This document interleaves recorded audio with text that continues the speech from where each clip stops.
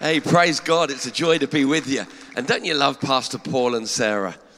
Listen, you've got great pastors, and I'm not just saying that. You really do. And take care of them. Just love on them. Make sure that you're behind them, cheering them on. Listen, I'm a pastor, and I know what it feels like when you have people doing that. And it's important. This is a spiritual thing that we're doing. And there's an enemy, and he doesn't want your church to prosper, to break through, to reach lives. And a lot of the time he'll bring an attack against the church, but his eye is often on the leaders. That if he can upset, disrupt, then he'll do everything he can. But that's where the body of Christ comes and stands around them and says, no, you know what? We want to go where God's leading us, amen.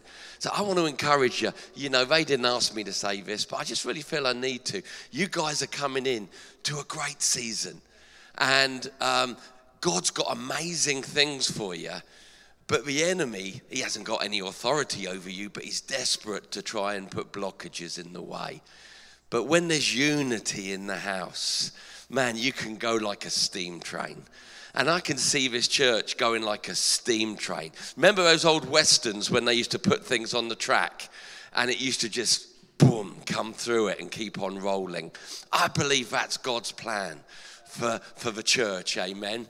But I just encourage you, make sure you're praying for them each day. Make sure you're lifting them up and saying, Father, we stand with, the Davids that you've given us, and we thank you for them. Now, man, that's an important thing to do. So, hey, I hope some of you will take that challenge. Listen, I want to share with you something that's a bit of a journey on my heart. I haven't arrived at the conclusion, but I'm loving the journey that God's put me on. But when I was with you last time, remember I spoke about it's time to run. That, hey, lockdown thinking is over. It's time to run. We got a job to do. I've become even more heavy on my life that we are right now in a God moment where God is moving and doing something on the earth in a fresh and a new way. How do I know that? Because my spirit is excited and my enemy is annoyed. My spirit is excited and my enemy is irritated. Now, I don't know if you get out much on social media and stuff like that, but if you look, there's been some incredible moves of the Spirit over in America in a place called Asbury, and it's all about this Gen Z, but God is just moving in a fresh way with young people and through young people. I'm so thankful that it says in the last days, when he pours out his Spirit, it'll be on all flesh, young and old. I'm glad that I'm not left out.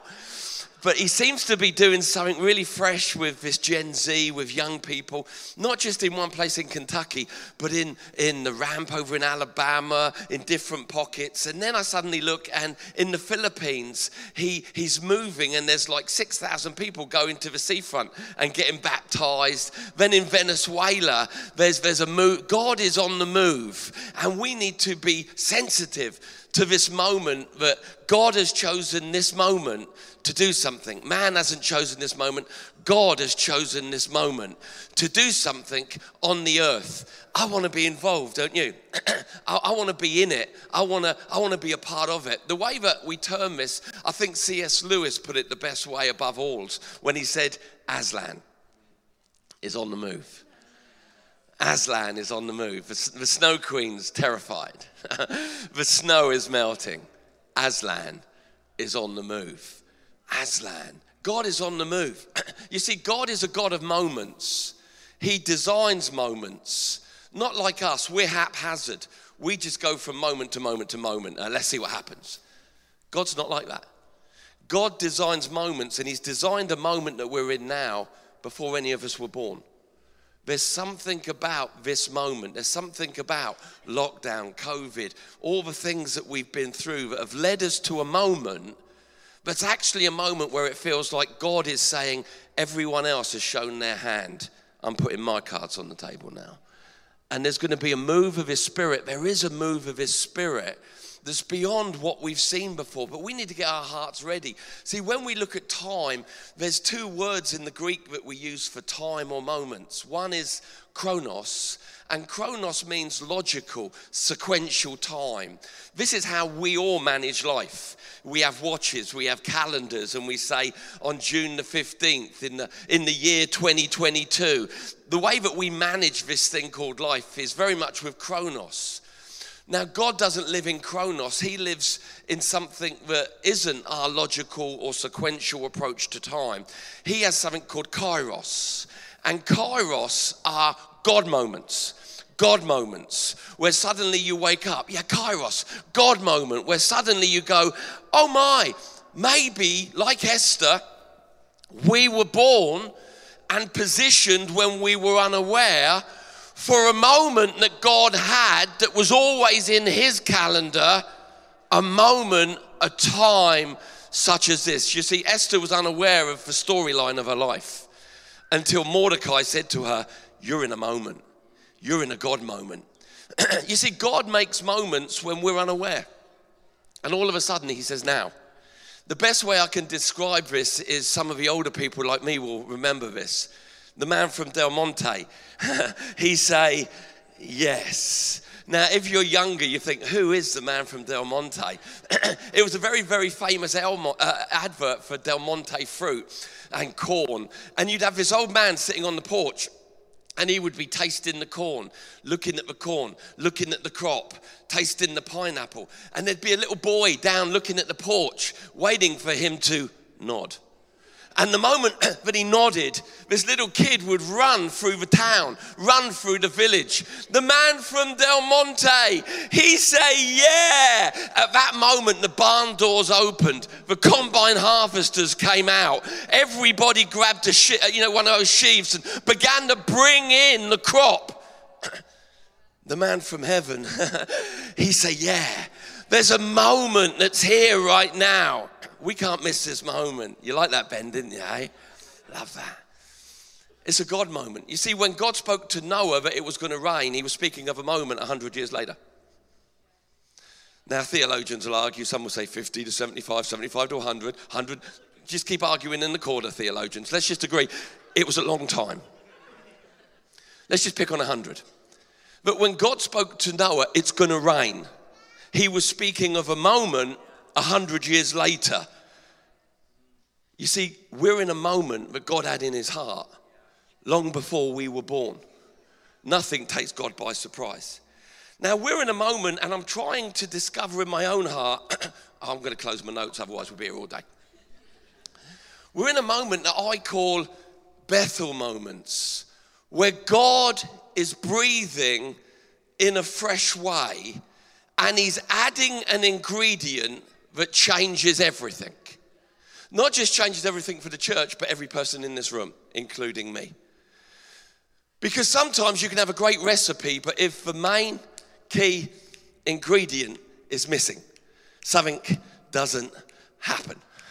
And I look at the church today, the church I lead, the churches that I walk with, and it all looks brilliant. There's so many good ingredients in the bowl.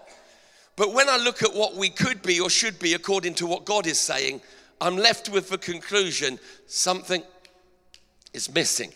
Something is missing. And it's not something that man can add to the mix, because man's added every other man-made ingredient. It's something that only God can add to the mix. And when he does, it changes everything. Now, I've done a little bit of baking of bread. Any other people done that? Any other men done that? Like, that's half of somebody. Come on. It's something primal in us that you've got to one time in your life make bread. You know, the old ingredients, the old way. You need that bread.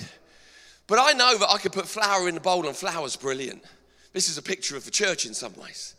I could put oil in, that's important. I could put salt in, that's important. I could put sugar in, that's important. I could put fluid in, that's important. All good ingredients. None of them are wrong. But there's one ingredient that when you add it, it changes everything. Anybody know what that ingredient is? The yeast. There's something supernatural about the yeast. But the other ingredients are brilliant. But when you add the yeast, everything changes and goes to another level. Something becomes unnormal. a reaction begins to occur. Like we're in, I know, a time of where everybody's speaking of identification. So the other ingredients identify with the yeast. And all of a sudden, when it's stirred in, there's a rise, a release of life, a changing of shape, a coming in to something that wasn't before. Then you put a tea towel over it, put it in the airing cupboard. And then you come and you pull up, and it's grown, it's swelled. A strange reaction is happening that's making something that was dead ingredients in some ways suddenly alive. I believe we are in a moment, a God moment, a Kairos moment, not a Chronos moment, a Kairos moment where the Holy Spirit is breathing and moving across the church, and he's adding this ingredient. He's adding this ingredient that changes everything, not just to the church, but to every believer's experience of God. Would you like to know what the ingredient is? Oh man, some of you are going to be disappointed. It's so simple. Some are like, I want my money back. You didn't pay anything, so don't go there. This ingredient changes everything. I'm going to say it in a British accent because it sounds better. The actuality of God. The moment God moves from being a concept, an ideology, a theology, hearsay, hand me down from parents, to suddenly becoming so real that you suddenly realize he's real. He's really here. He's really here, and he's really here. That it's not theology or concept that God now lives in you. It's real. And the moment it moves from concept, hearsay, ideology, theology, philosophy, to a moment where something so deep inside of you suddenly says, God is real. You're in a moment of divine encounter where everything will change, and the ingredients of your Christianity will begin to become something you never dreamed they would be. Now, we're all good at saying we know stuff, right? Especially Pentecostal Christians like you and me. Oh, I know this, I know that, I know this, I know that. Oh yeah, I know about speaking in tongues. Do you do it? Because we can know, but it can be head knowledge. It can be concept. But then all of a sudden the Holy Spirit does what he does. And we go, wait a moment. I'm praying in a language I never learned. The one who's living in me is speaking through me, speaking mysteries to God. I'm praying a language that empowers me so no weapon fashioned against me can prosper. Then you won't take a minute in the morning to go katadoo and move on. See, the Holy Spirit, he brings things from concept to actuality, realism, from potentiality to now. What's a picture of this? Jacob's encounter with God at Bethel. Now, if you've got your Bibles, turn them to Genesis 28. I've kind of been really stuck with Jacob these last few months and his journey. And this moment at Bethel is amazing. Now, I'm not going to read through the whole chapter. I'm going to pick up in a few moments on verse 16. But you know the storyline of Jacob, right? Jacob was the son of, not a trick question, Isaac, yeah. He had a very famous granddad. His granddad was, Abraham was famous for a lot of things, especially faith, but also tithing. Yet Jacob didn't tithe. Why? Because tithing was the revelation of his grandfather. It had not yet become his actuality of belief. You say he did tithe? No, read the bottom of chapter 28. It says, and after this encounter with God, he decided he was going to give a tenth of everything that he got to the Lord. But wait a moment, your granddad wrote the book on it. Your dad did it. But when it's hearsay of parents, that's not wrong, but it's different to when it becomes ownership of the child. I'm so thankful for godly parents. I'm so thankful for men and women that God put in my life who modeled things for me. But I know I needed a moment of encounter. And the Holy Spirit provides moments of encounter where things I said I believe suddenly become things I believe. Does that make sense? In 1 Corinthians, Paul puts it this way. It's like a little riddle. Let the man who says he knows, let him know he doesn't know as he ought. Do. That's a powerful statement. Because Paul is saying, we can know something in our heads, but that's different from the Holy Spirit making it a revelation in your heart. And it's the revelations in your heart that will determine the outworking of your life. You will live true to what you believe, not what you say you believe. Okay, everything changes when the Holy Spirit provides moments called Bethel, moments of actuality. All right, what does this look like in church? This is what it looks like to me. We have the best worship. We have the best songs. I mean, that worship today was phenomenal. Thank you so much. Really connected me to God. We have great worship. We have great worship leaders. We have great music. And obviously, I'm not speaking about this church. I'm speaking about one down the road. But you can look out, ask any worship leader in the church on Sunday morning at Christians, some who wouldn't even be bothered to get here for the worship. And you can look out and see some people lost in the presence of God, and others looking at their watch. Come on, get on with it. When we're going to get the message? We have a problem. The problem isn't our music, our musicians. It's that some people believe in worship, but they don't believe in worship.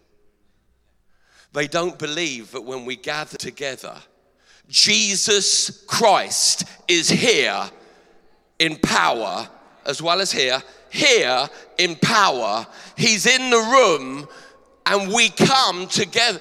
When that bomb drops, suddenly you need security to stop people worshiping. You've got to stop now. We've got to move on to the word. I will not stop. Jesus is here. Actuality can change everything experientially. Now, sometimes, I haven't done this, but I really want to. It's kind of cheeky. I'd love to get the guy from Chosen, because he just kind of really looks like Jesus, doesn't he? You know, whenever you pray now, who sees the guy from Chosen? I mean, it's scary. Other people, when we say Jesus, you see Robert Powell from Jesus of Nazareth, and that's great if you like your Jesus with blue eyes. That's fantastic. A little joke there. But imagine if during the worship, I didn't even tell the worship team, and I got somebody to dress up like Jesus. I mean, he's got the hair, the robe, everything you visualize him to be. Imagine. The worship team don't even know. Then during that moment,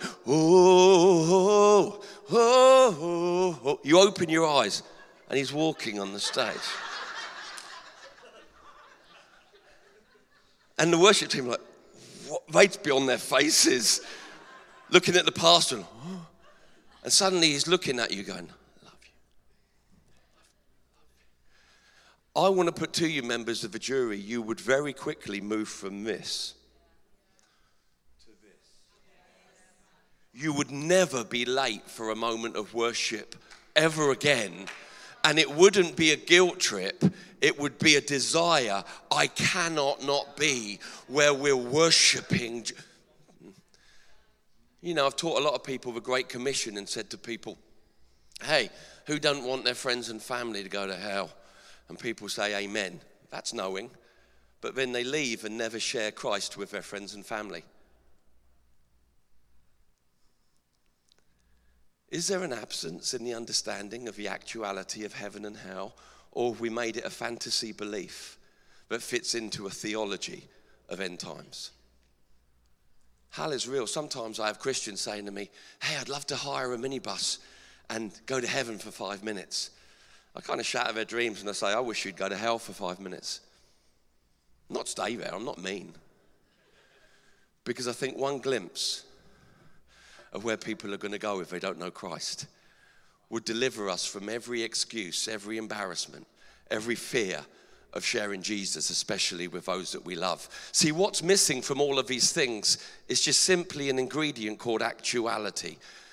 When you say, come on church, let's do this initiative, we're going to give out Easter eggs, we're going to change our community, you get a smaller minority of people say, I'm in, pastor, tell me what you want me to do, I don't care what you want me to do.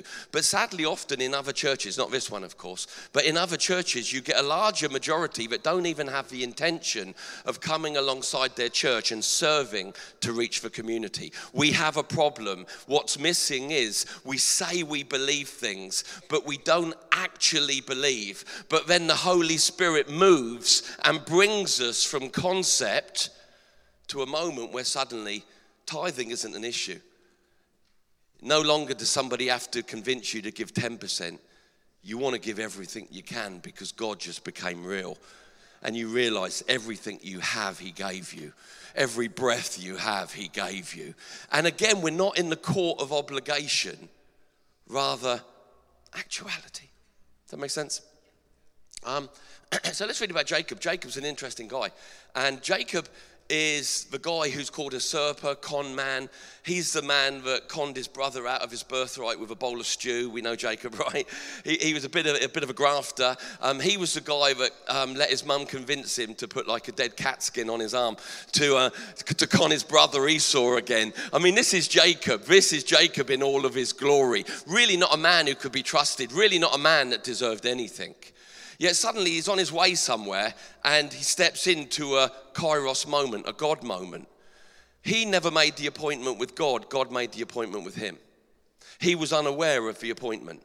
He was on his way somewhere not knowing what he was stepping into. And he found himself in an everyday piece of ground that was dusty desert. And all of a sudden he says, I'm going to rest here. And he gets a boulder and he puts it under his head. I like a firm pillow, but I like a little bit of bouncy. Anybody else? I mean, a rock, really? But he must have been tired. And he goes to sleep, and all of a sudden in his sleep, God cuts through his consciousness and begins to speak to him. I get that. Sometimes, I dream a lot. I have a lot of God dreams. And sometimes I really believe, like Jacob, God says, oh, great, Andy's out of the way now. Let's talk to Andy. Andy's head, Andy's flesh, Andy's mind. We could talk directly to the control panel of Andy when he's asleep. And this is what happened to Jacob. He's asleep, yet he's on the earth. He's in a place that just looked like an everyday place. Suddenly, he has an awakening by the Holy Spirit. He has an awakening, and he starts to see things that are real, though he hadn't seen them. Suddenly, he sees in this place that he is, he's actually in the presence of God, and there's a ladder called Jacob's ladder. At the bottom, he's laying, and at the top, there is God. And God is looking down, and he's speaking, the blessings of my father are yours. The blessings of Abraham are yours. The blessings of Isaac are yours. And ministry is going up and down this ladder. We've all read about Jacob's ladder. And he starts to say, as I was with your father, as I was with your grandfather. And suddenly he awakes from this dream. And that's where we pick up verse 16. When Jacob awoke from his sleep, he thought, surely the Lord is in this place. And I was unaware of the actuality of the one who was always present in this place. He was suddenly afraid, that's reverence, not terror, and said, how awesome is this place? It's none other than the household of God. Stay with me. God never turned up. He was always there. but suddenly Jacob became aware of the one who was always there. Suddenly his eyes were opened by the Holy Spirit to what was really present in this moment, in his life and in this place. Now we know he's had an impact because read down and it says, and then he said, I'm going to give you a tenth of every. But wait a moment, your granddad, your dad, it wasn't his. It was borrowed truth. It was inspired truth. But in this moment, everything changes. And then you know, a little bit while, he has a moment where he wrestles God. Isn't that powerful? And God's going, let go of me. He's going, I ain't going to let go no one, not until you bless me. Because in this moment, his mind was changed. And a few moments later, God touched him and he could never walk the same again. This is encounters with God, people. We are in a God moment where God wants us to have encounters. God wants to come to you in the church and outside the church. He wants to come to you in your sleep. He wants to come to you in your everyday work. He's not just doing it to Christians, he's doing it to non-Christians. I see a Holy Spirit revival moment where a lady's standing in a shop like Tesco's or Waitrose, and for no reason she just falls to her knees. And she's a single mum, abandoned by her husband. But for no reason, she falls to her knees and says, God is real! And he's really here. Because God's not limited to the church. He's the God of Tesco's. He's the God of Sainsbury's. God's in the harvest field saying to you and me, come and join me. I'm busy out here. There's work to. But until the actuality of God penetrates the religious, theological thought we have of who he is and where he is, nothing will change. But when the Holy Spirit begins to blow and you hear that sound, he's real. He is real. And he is really here. Why is this important? Well, it's kind of great, isn't it? That if we believe he's actually here, we believe the healer's here. If we believe he's actually here, then we believe the healer's here and the sick can be healed. The captives can be set free. If we're straining to drag him here, there's going to be a lot of works and effort. But maybe we're in a moment like Jacob, where the Spirit of God is breathing. And I hear it popping all over the place. Different people saying, it feels like I've just been born again. It feels like God has just become so very real to me. I can't do things that I was doing. I can't walk like I was walking. Because Christianity without encounter is often hypocrisy, where we live one way in the view of people and a different way when no one's looking. All of that changes. Because suddenly you realize he is looking out of your eyes. All right, let's begin to think about this just at a slightly different level. I'm not going to go too deep today. For Jacob, it was a physical place. Old Testament. God, buildings, temples, tabernacles, physical places where people experienced him. Suddenly that place that was boring every day, nothing good about it, so he thought, after an awakening, became a place that was awesome. Okay, New Testament theology, God no longer lives in buildings and places, he lives in us.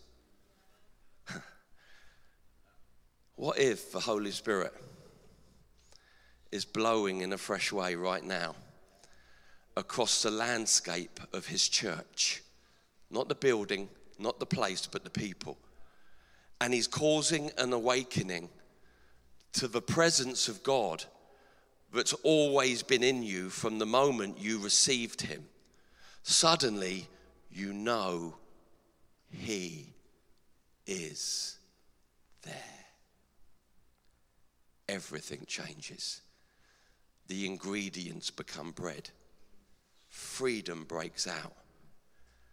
Because a lot of the problems, if you're struggling with self-esteem, self-value, you don't think you're worth anything, you don't think you should be here, is because you've not realized this place is awesome. Because God now lives here. You may have been a wasteland. a barren place, a desert. But when God moved in, the desert became awesome. But it won't become your experience until you begin to believe, so that this shifts from theological belief to experience. God is in you. The revelation of the New Testament is our lives are now seated in him. His life is now positioned and revealed in us. Do you not know as you ought? You are the temple, the dwelling place of the same Spirit that rose Christ from the dead. This is what Paul said to the Corinthian church, because their behavior, independent of what they said they believed, was the evidence of somebody that didn't believe God lived in them. He said, do you not know? You were bought with a price. You're not your own. Christ has come to live in you. I'm sorry, ladies and gentlemen, that turns any wasteland into an awesome place. We've got young kiddies today, Christian kiddies that are cutting themselves to get rid of it. Breaks my heart.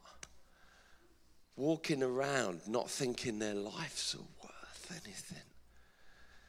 Maybe they don't just need therapy and counseling. Maybe they need to have a Bethel moment where they realize their lives may be young, they may be small, but God lives in small people and buildings as well as big ones and old ones. That the same Spirit that lives in an adult is the same Spirit that lives in a teenager. In fact, a lot of the teenagers in the Bible were the ones who changed the world. And for some reason, God is moving through Gen Z right now. He's bypassing religious revival experts that think they know everything. No, they know one expression of a move of God. They've not seen what God is doing next. That's like watching a singular Avenger movie, Thor, Iron Man, and thinking you know everything about Avengers. No. There's a moment when they all arrive. We're in a moment where any move of God that you've seen is just a part in a bigger sum total of God saying, this is the last days. I am pouring out my Spirit, not upon buildings, but upon men and women, upon young and upon old. And it's not going to be a fall down at the front, tingle for a moment anointing. I am going to awaken the people of God to the presence of God when we gather, but also the resident presence of God in every one of their lives when they wake up on Monday morning.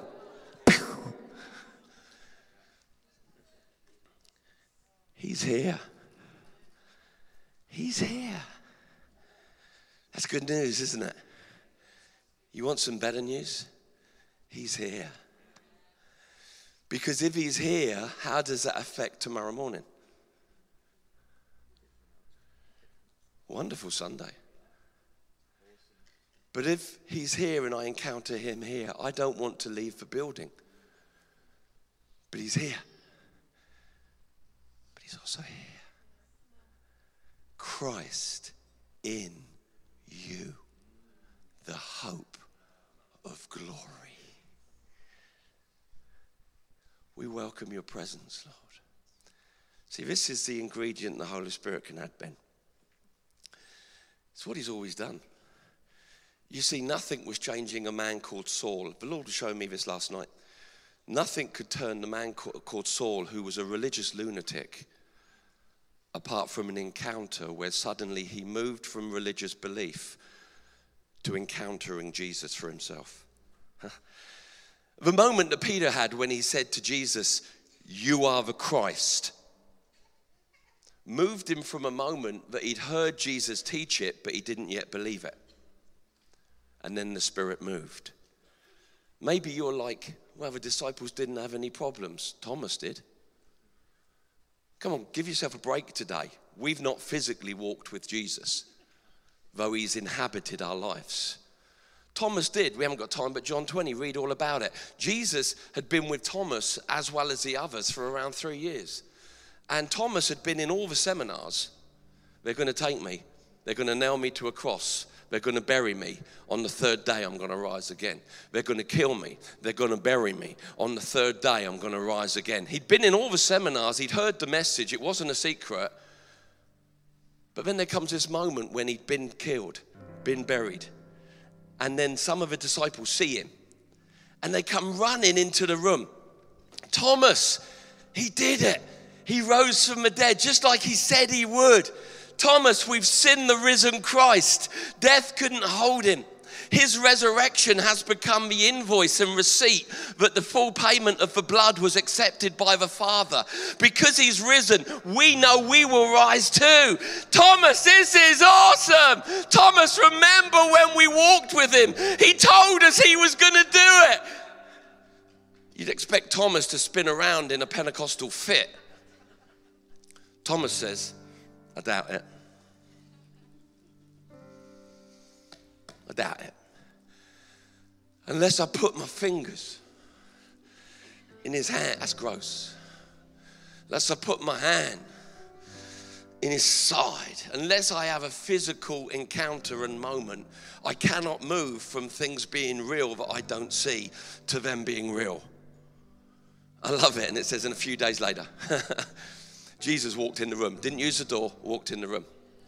He was no longer in the limitation of his physical frame. And it says that he spoke to them, peace be with you. That wasn't just like, yo man, peace. He was like, stop trembling because you just saw someone walk through the door. And then he goes straight up to Thomas. Loves Thomas.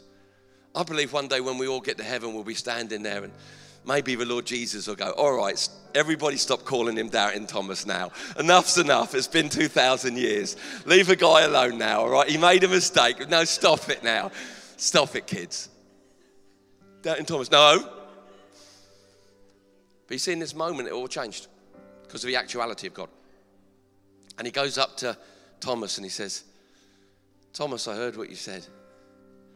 That's what it takes. Go ahead. He must have looked at the guys in the room and thought, you squealed on me. It wasn't them, Thomas, I heard you. Go on, Thomas. That's what Jesus wasn't saying, go on. If that's what it will take for you to see that I am the Savior of the world, that nothing can stop me, not even death. Go ahead. And then it says that Thomas responded, my God, my Lord. Now, I don't think that was kind of British. I don't think he was like Hugh Grant, in a movie like, oh, my God. My God.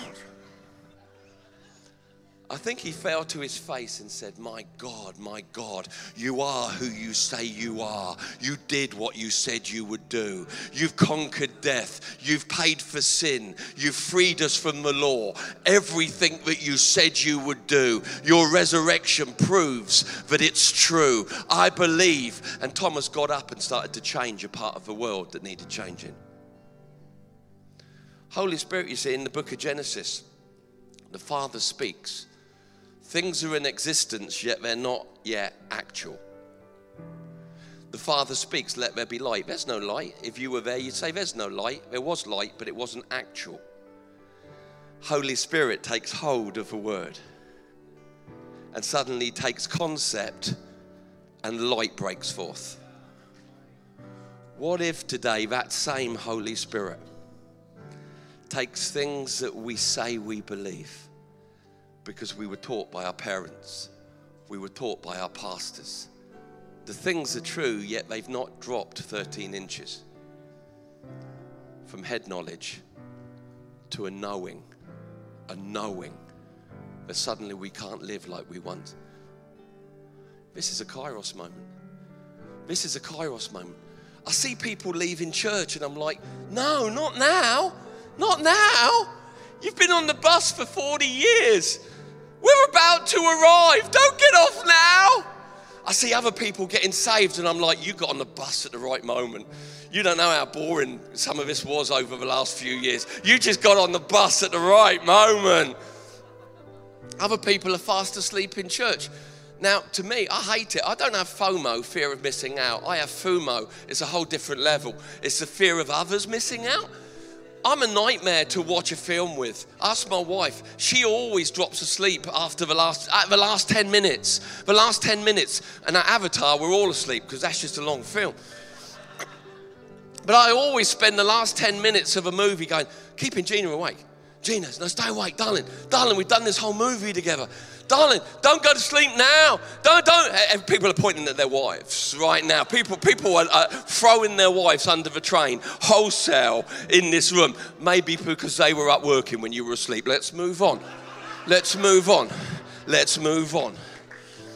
But I spend so much time going, Gina, no, don't miss this bit of a movie. Don't miss this bit. Don't miss this. This is the bit we've just sat through 2 hours.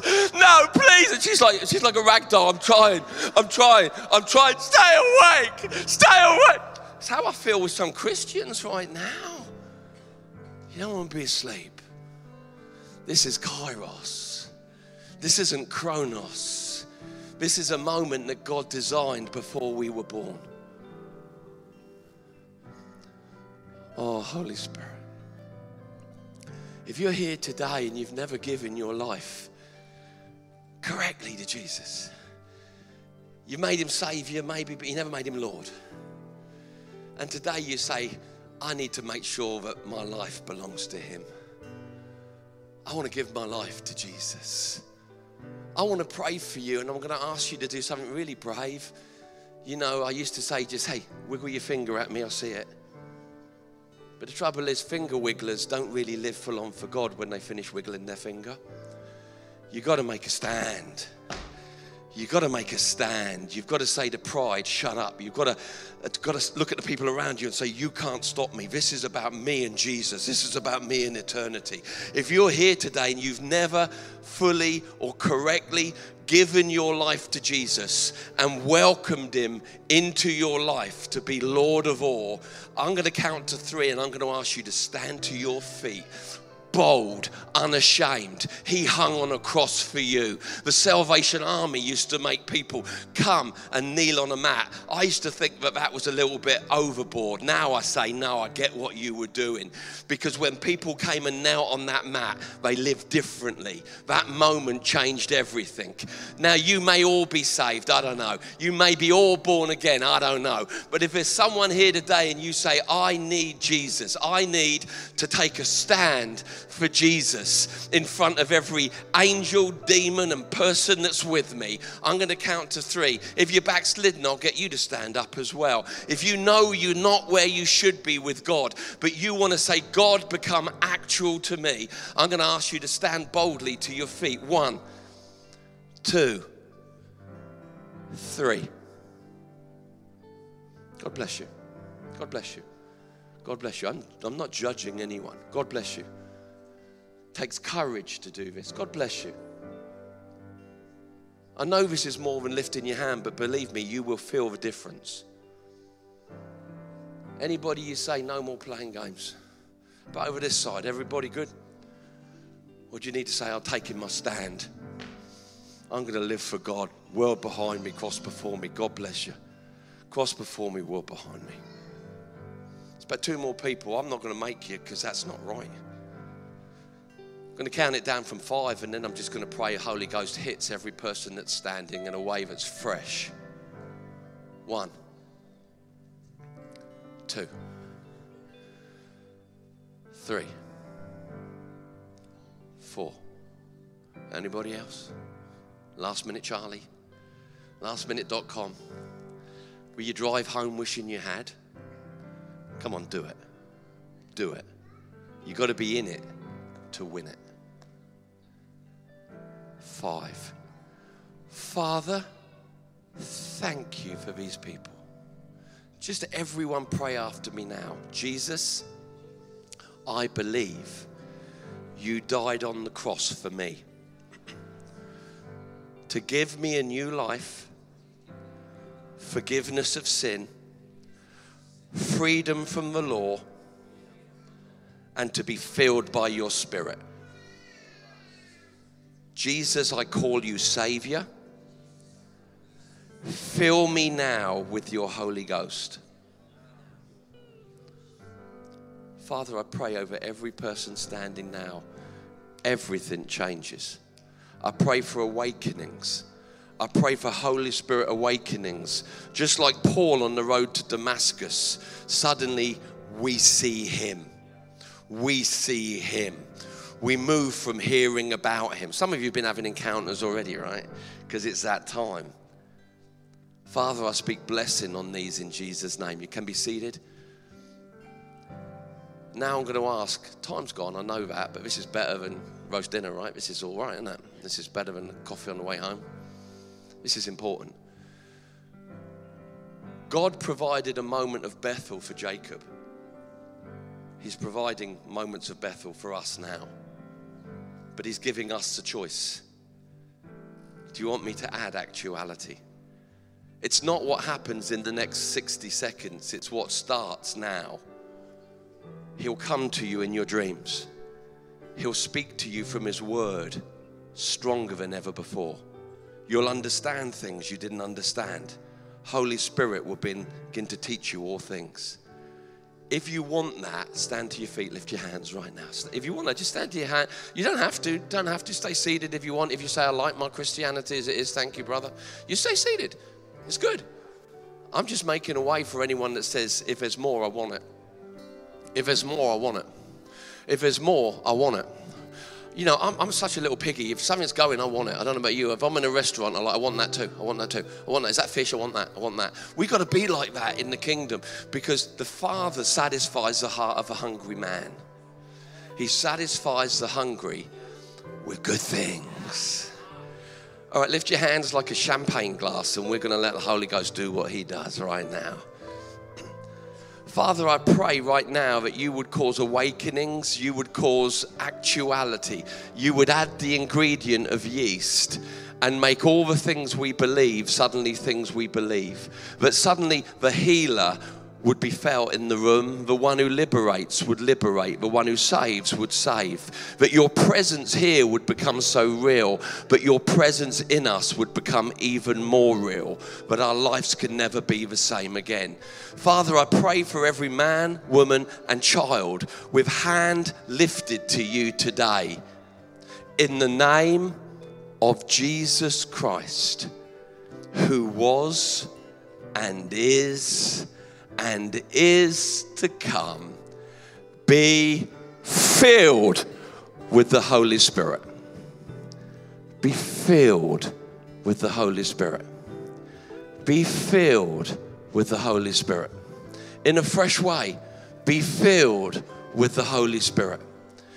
In an awakening way, young and old, be filled with the Holy Spirit. Begin to feel God moving on the inside of you. As a pregnant lady would feel the movement of an 8-month-old baby. May you know the movement of God in your life. May you know the leading of the Spirit. Would you know the empowering of the Spirit? Would you know his life making everything that comes against you non-effective? Would you know Christ inside like never before? Oh, just give me just 30 seconds. Lift your hands. If you pray in the Holy Spirit, begin to pray in the Holy Spirit. If you don't, begin to pray in the Holy Spirit.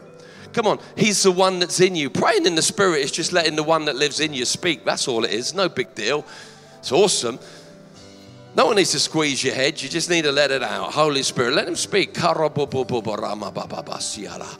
we're a Pentecostal church, right? We're not embarrassed of this stuff. Holy Spirit, come on, just begin to worship him right now. Just begin to worship him like he's here.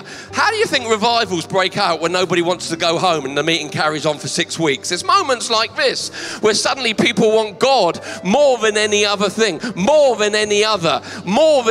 He becomes the pearl of great worth where everything else is salable.